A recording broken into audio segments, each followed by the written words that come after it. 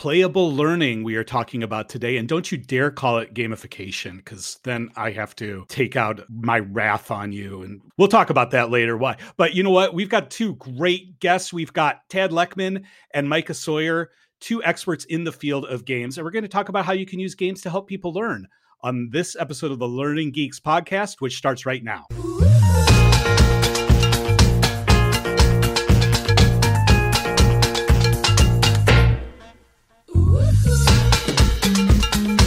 Hello, gentlemen. Ooh, the wrath Welcome. of Bob. I don't want to hear the wrath of I know. Bob. Watch out for that. Yeah, we'll talk about that in just a second. But hello, everybody. We are super glad you're here.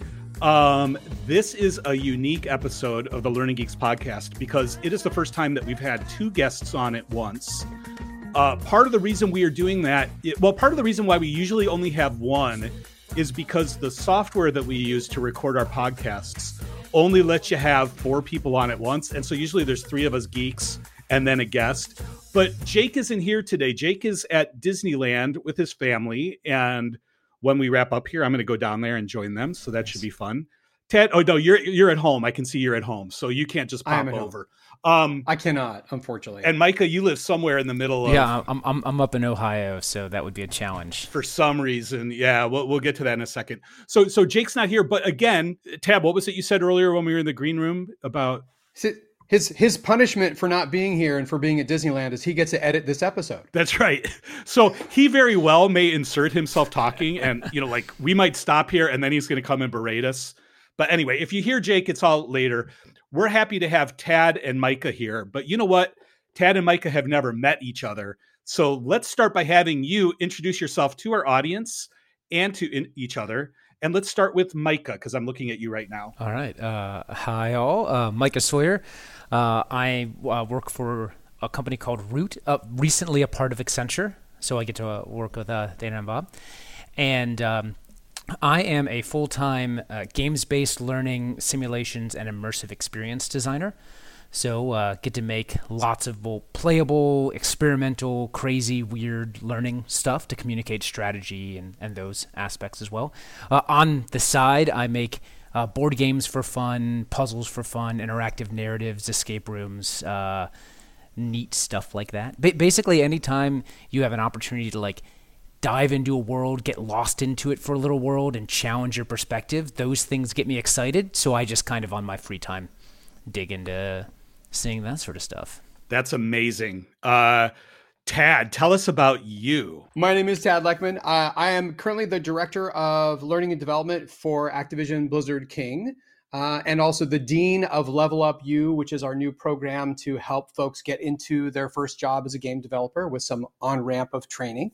But I do this weird thing where I bounce back and forth. My career has 2 parallel but connected paths. One is working in entertainment, game development, and film and animation and visual effects. And the other is learning, either learning within those domains, which is what I'm doing now, or teaching at university. And I just most recently was teaching at UC Santa Cruz, teaching game development classes there for the last 5 years. So I'm returning to game development as of 4 months ago.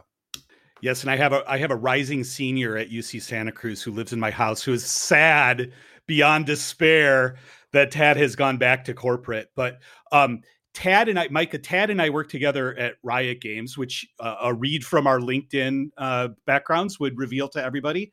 And Tad has been on the Learning Geeks before, but we have never talked about games for learning or playable learning. We've only talked about your experience as a faculty member. And we always are like, we need to have you back on and talk about games for learning. And finally it's happening. So that's absolutely fantastic. Yay. So let's start and let's talk about, just really quick. Let's keep this really quick because I think people have heard me complain about this enough. The difference between a learning game and gamification, and why one is the best thing since sliced bread and the other one is the scourge of the devil. Or moldy bread. Micah, Tad, do either of you have an opinion on that? So I definitely have an opinion on that, and I think you might be actually missing one nuance. Okay, so we typically try and break it out. So we have game-based learning. Yep. Simulation. Okay. And gamification. Yeah. And so when we try and think about those, so games-based learning is typically, you are learning while you're playing. The game is a metaphor for a challenge or an overcoming. And by just experiencing the game, your mindset, your strategy, your perspectives are changing, right? Yes. And then the way we view simulation is a safe place to practice skills or tactics. It's less about mindset shift. It's less about like blowing your mind and making you think differently. And it's more about saying, hey, here's something you're not familiar with. Get in and do it. Yeah, you're going to get some reps. Yeah, right. Yeah. Right. And then gamification is, in my perspective, rudely, surgically removing the fun aspects of games that like trigger dopamine hits to make you get excited and feel like you're doing something neat, and then just like surgically grafting them onto tasks you don't want to do to convince your brain that it's worthwhile. Yes. And I will say that there's sometimes that makes sense. There is. But it is a little bit of a like an evil art form. Of like stealing from the good parts of games and like latching on it. It's like it's pouring a Velveeta on your broccoli. Yes. And I latched onto that point of view. Michael, we're on the same page with that. I don't think we've had that discussion, so I'm happy that you're right. No, I don't think we have. Yeah. I developed that point of view when we were at Riot, Tad, because I remember going in there and thinking like, we're going to gamify everything. Like these are game players and that's great. And I had somebody literally look me in the eye and say, we are all gamers. And if you do that, we will figure out a way to win the game without actually learning anything, just to prove that we can do it. And that's when I was like, wait a second, this doesn't work. Ted, do you have any other perspective on that? It's I think a combination of the two. Mike, I usually think about it as like bolting on the trappings of games onto other things that clearly aren't games or have game-like qualities. But I think, yes, we're aligned there. And Bob, I think you had that same revelation in the same way that I did. Yeah. And by the way, I am now newly back into a learning group within a game studio. Yeah. And I'm talking to lots of folks from outside or folks who are new to working in game development. Yeah. And guess what I'm hearing a lot about, Bob? Hey, Tad, I'm so glad to meet you. I'm glad to finally be working at a game studio. Let's talk about how we can gamify all the learning that we're putting together for these game developers. Right. And I have to share my love the excitement. It is a valid tool, but this audience may be slightly different for you for exactly the reasons that you mentioned. And also, too, the kind of other layer of that's related to that, again, is a unique position to be in. Yeah. But I think it's informative for other types of game-based learning, too, is the folks that we would be developing that training for are professional game developers and game designers. They are way better at it than you will ever be. Yes. And they will pick it apart, not just to prove you wrong, but also just because they can't stop doing that because that's their normal mode. Yeah. I think where it might spill over into kind of game-based learning in general, I think probably, and for simulation as well, is everybody's a gamer now. And a larger subset, I think, every year of folks who play games are also getting interested in how games work and understand the mechanics of them. Board games are becoming more popular. I think, Micah, you'll probably have a view on this too. Board games demand that you understand how game mechanics work because you're in charge of making them work and they're visible to you, unlike in a video game. So again, just by virtue of that, more folks are aware of mechanics, even if they don't know what they're called or how they work. So it is, I think, an additional kind of layer of challenge, perhaps, with game-based learning. So the whole idea of like making games for gamers, it reminds me. So I have a friend who's a professional pastry chef, and it's like I'm not going to make pastries for her. No, she would say they're wonderful. She's a lovely person. She wouldn't be rude about it. But when you're entrenched in it, you have to think about it, in a different way. So I could totally see that challenge. Now I agree with you that like everyone has some aspect of gaming. But I mean, I think there is definitely a difference between kind of people that design the experience, just like learning designers, right? Like as learning designers, how often do we take an e-learning course or a in-person course and we spend 90% of the time just picking it apart? Like that was a poor facilitation technique. Yeah. They shouldn't have thanked them there. That stifled discussion. Like, yeah. So there's that's interesting. I hadn't, worked in a game design studio before. It's a good perspective. It's like when I take a learning test, right, to kind of pre-test out. I know how to design tests, right? So it's pretty easy. I normally get 90 to 100% on those things, and it's not because I know the material; it's because I know how to design it. You know how to write a test. Yeah, exactly. Yep. So I've got a question. So Tad, you've seen a lot of student-created games, and Micah, you've created a lot of games. What are the strangest games or strangest designs that you guys have either done yourself or seen in your sphere? That's interesting. Well, when I teach, I try to steer students towards doing weird stuff because it's more interesting to me as well. Unfortunately, more often than not, they would want to recreate a favorite game of theirs rather than do something super weird. However, what's been interesting is because a lot of the classes that I used to teach were housed in the engineering department, I would try to open up space and even teach specific classes to think about alternative controller methods, using hardware in ways that it wasn't meant to be used. So I've had students do interesting things with like old broken Kinects and using like the camera and the so that's the Xbox device that would view you in 3D space, and you could move and your character would move on screen. Yeah. Correct. And when you kind of hack into that, you kind of get direct access to both the camera, which is just like a web camera that you would have, but also it's also painting a grid onto the physical space in front of it so that it can read that spatial depth information. You get some basic depth information. So students using that as a way to kind of inform like AI behavior, like mechanical behavior of objects in an environment. So if you look at something, it knows you're looking at it, but using kind of hacky technology that you wouldn't normally use for that. And then the other thing is I usually teach classes where I have students adapt either a video game or some other media into a board game. And we've had all sorts of really interesting things. Making Katamari Damacy into a board game was really interesting. And of course, they made me one of the objects on a card that you can pick up. So, Ted, you have to explain Katamari. Oh, how do you even start? It's a great game. Yeah. Well, you have to sing the theme song. Well, which I will resist the urge to do. We don't want to get Learning Geeks in trouble with music rights. Fair enough. That's right. But yeah, it's a PlayStation 2, originally a PlayStation 2 game in which you're a little character who is the Prince of the Cosmos, if I remember correctly. He is pushing around a thing called a Katamari, which is basically a ball, like a rubber ball with nubbins on it that stuff sticks to.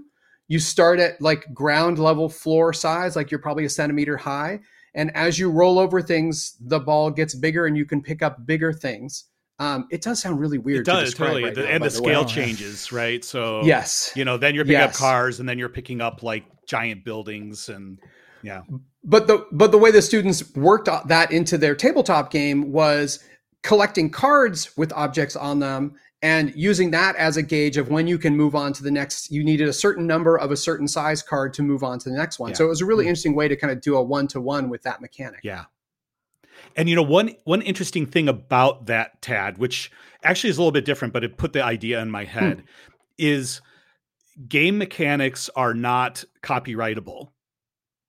Right. Correct. So like, if you ever wondered why Words with Friends was able to create Words with Friends and not basically pay all of their money to Hasbro for Scrabble rights, it's because you can't copyright game mechanics. So as a learning person who is interested in maybe creating some learning games, that might be a good place to start, right? It's like, if you're at home playing Wingspan, for example, which my wife and I call Bird Game.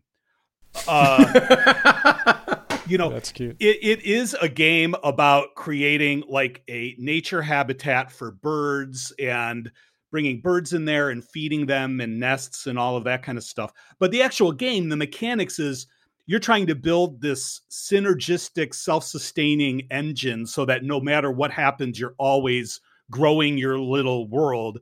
Like, It could be about birds. It could be about robots. It could be about ants, or it could be about your actual factory that you run.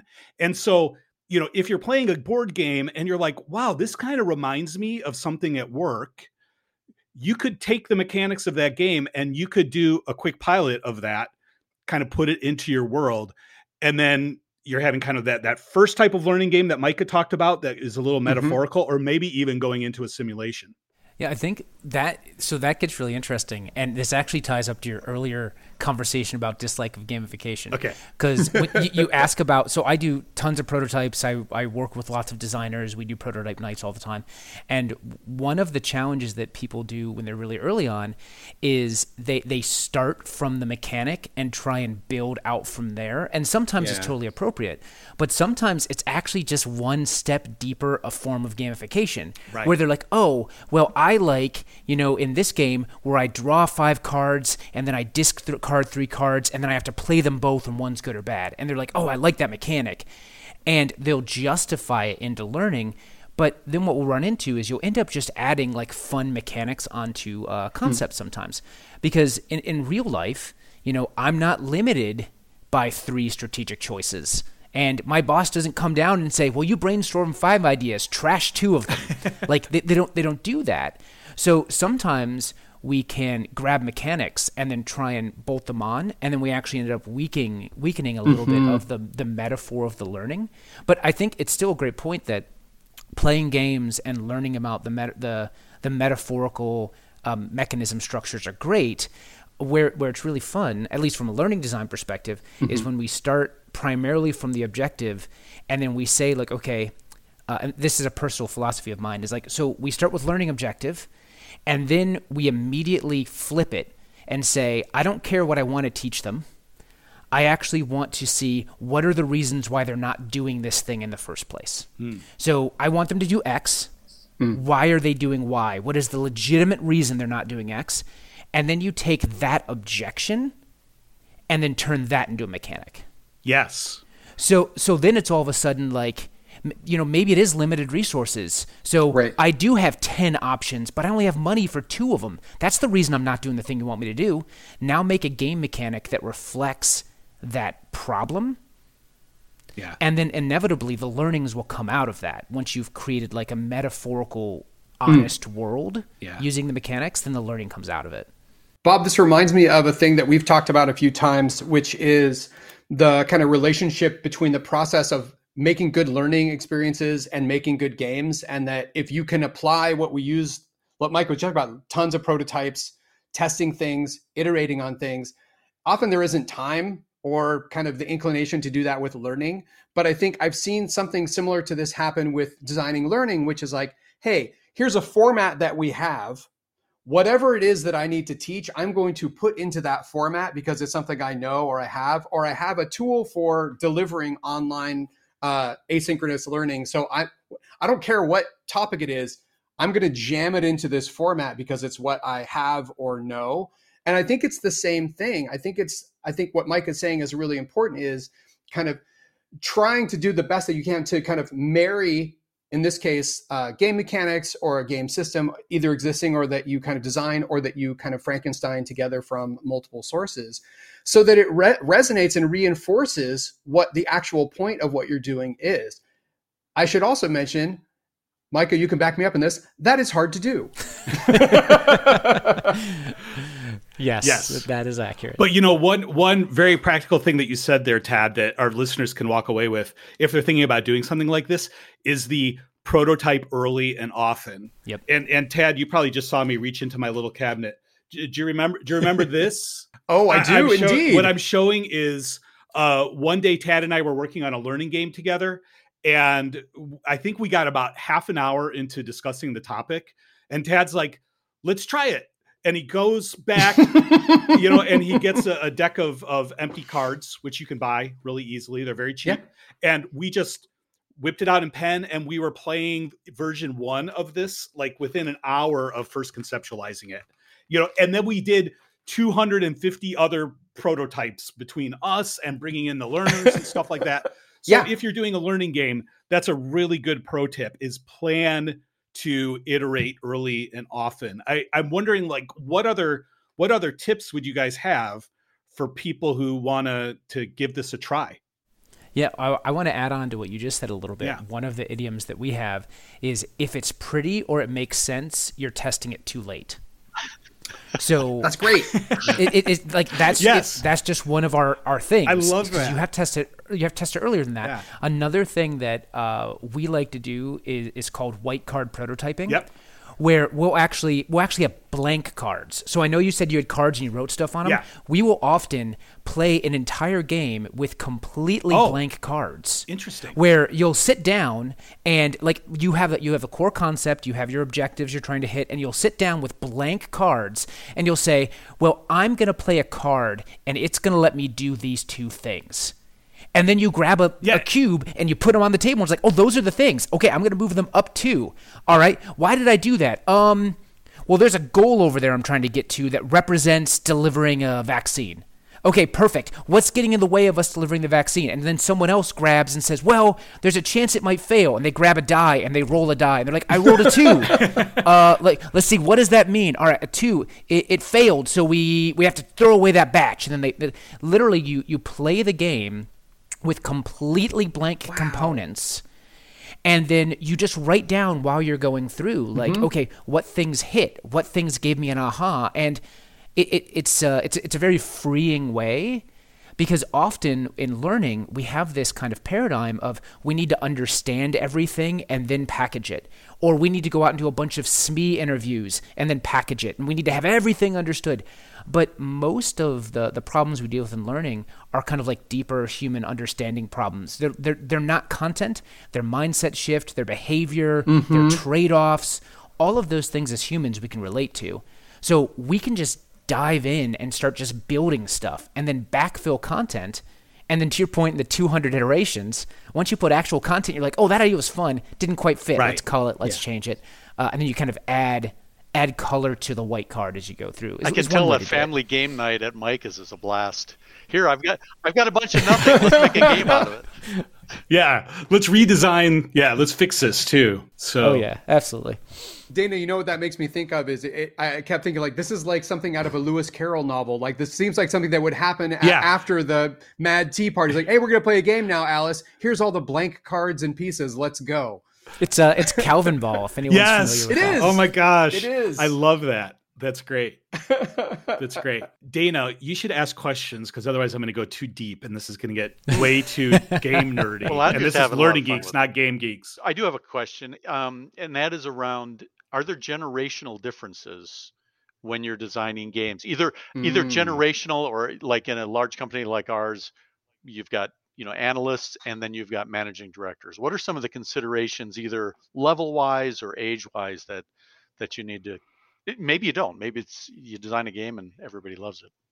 Michael, what have you seen in because this is very much kind of an area that you're working more often than I am. Like, what do you see? I can tell you my opinion from my vantage point, but I'd love to hear from you. Sure. Yeah. I guess for me, it's been less about kind of age and generation, and it's more about audience and intention for me.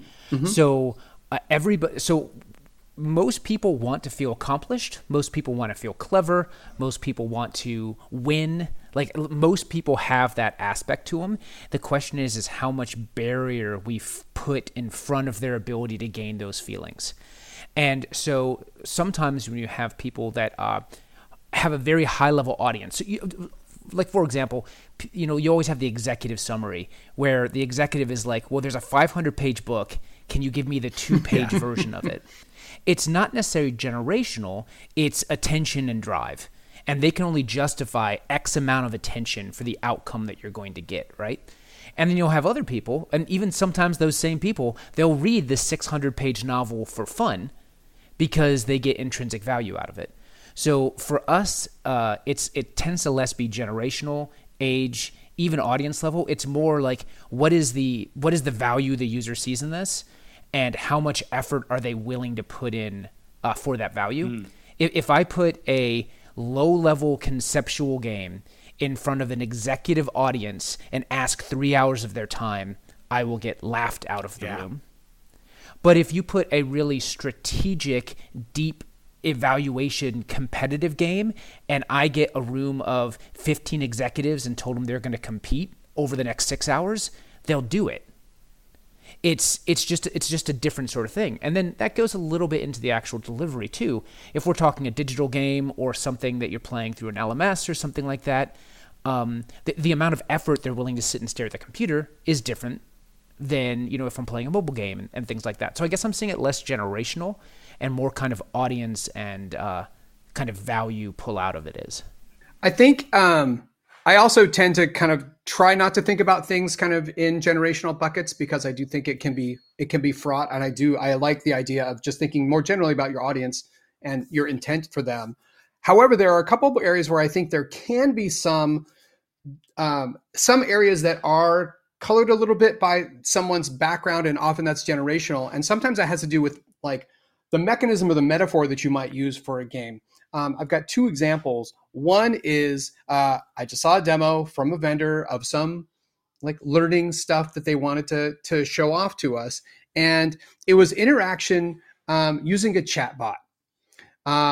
And they were very excited because this seemed like a really forward-thinking, fresh, new thing.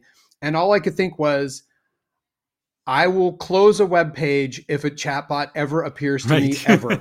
Like my interaction with your tool /game/learning is zero. Yeah. And I gave them that feedback, and they were very paperclip. Yeah. They were, yes, exactly. It was like Paperclip. Clippy is back. That's a different context that I have, and maybe some folks who have a similar background to me might have. They were very surprised to get that feedback from me because it hadn't occurred to them, because they thought, like based on the research they had done with a certain audience, that they thought that was something that people were comfortable doing, which it is for some people. The other example was I was playing a board game with my students as kind of like, it's the end of the quarter, let's just play a game together. And it was a party game. It was called Monikers. Monikers is a game that relies on cultural literacy and a knowledge across musical artists, books. I think I could probably make the same argument for a game like Trivial Pursuit. Yeah. We basically had to stop playing after about 10 minutes because my students had almost none of the cultural reference used by this particular game. They had the reference points that I had and they had were completely different. So me trying to give them clues, we didn't have the right context to make that work. No fault of the game, no fault of the students, no fault of me. It just was a mismatch as far as the key mechanic that we didn't have access to the tools that we needed. Good insights. We are getting close to the end of our time. So there's one quick question I want to ask, and then I've got another fun one. And Tad, this is probably more directed at you, but I'm really interested in Micah's perspective because you and I haven't really talked about this. Is Dungeons and Dragons is like... Here it is. I've been waiting for this. It's a renaissance right now. Like there are way more people playing D&D now than they ever did when we were kids. And for lots of reasons, I don't want to get into that, but Tad, you have a proficiency. You're kind of my idol when it comes to tabletop role-playing games, even though we've never been at a table together. How do you think we might leverage that people are really into this sort of thing right now to create corporate learning experiences? So I think this speaks really well to some of the things we've already talked about. And I think this feels like, Micah, this feels like an intersection between kind of games and simulation. Because I think one of the reasons I think a lot of folks are gravitating towards this, one is a social aspect. It's a framework to just hang out with your friends. It's a storytelling. Everyone loves storytelling. It's collaboration. Folks like collaboration. You can add as much or as little conflict as you'd like, depending on how much combat you want to add into the mix. But I do think that there is something kind of also about it, which is kind of the core thing about early play for kids is you can try things out. You can be another person and with very low risk or no risk, do things that you would never do in your real life or that you might be afraid to, that may actually wind up giving you confidence in your real life to try some things elsewhere. But it's that safe space to explore things with all those other things. I think there are components of that we could bring to game-based learning, to just game design, to other types of game design, or just to straight up learning, making those spaces for those things that people really get a lot out of and have value. So I love Dungeons and Dragons. Sweet. You probably don't know this about me. Role-playing games in general. Actually, I've been able to play Dungeons and Dragons lately because, COVID and all of that sort of stuff. But I think that there's a huge opportunity in that for exactly the reasons you're mentioning. And where I think was really interesting is there's lots of other games systems other than D&D that also kind of focus on that too. So like D&D has a little bit of a reputation for being a little crunch heavy. Yeah. You've got lots of numbers and things like that. But there are other games that are more like I don't know if you all have been involved in any of the Powered by Apocalypse games or Dungeon World, things like that are much more kind of narrative story-based experiences, very rules light. You can read a half paragraph and you can get in and play immediately, but can have a lot of those same experiences where it's safe space experiences. It allows you to try different things. It's crafting. I think there's like crafting a story and narrative, but yeah, there's huge opportunities for that. I actually have a friend named Banana who does business LARPs, and they are full-on crafted LARPs specifically towards content objectives and things like this. So there are people that are doing that. It's always a little bit of a challenge to kind of get some additional buy-in. But it's definitely a way to go down. And when we tweak it into that perspective, I think that you mentioned it is kind of simulated soft skills practice. Yeah. It is a great way to think that through. It is a framework for simulated soft skills practice while acknowledging trade-offs and behaviors, which sounds a lot more business palatable than, hey, we're going to go do a role-playing game. But functionally, it's pretty much the same, right? Yeah. And I'm going to take that one step further and say I actually think it is practical, actual soft skills practice in many cases. Every year, I think I get a little more firmer in my convictions that being a game master, being a dungeon master, in any kind of tabletop role-playing game is fantastic leadership training, is fantastic manager training. It is taking the temperature of a room, being aware of everybody and how they're reacting to things, making sure that everyone has a voice in the room. Yep. Yeah. Being able to make adjustments on the fly, deviating from a plan that you might have to further the objectives of the group that's in front of you that may be the new information that you didn't have. Like, this is all stuff I am actively using every time I run a game. And also that I'm watching what I'm playing in other folks' games, how they handle those things and how they use those skills. I was pretty late to the game in, no pun intended, to playing in other folks' games, to watch how they run a game, to learn from the way that they run their table. And I learned a huge amount from that. And now I try to take advantage of that opportunity whenever I have it. So I think it could be both simulation, but also like active directive practice.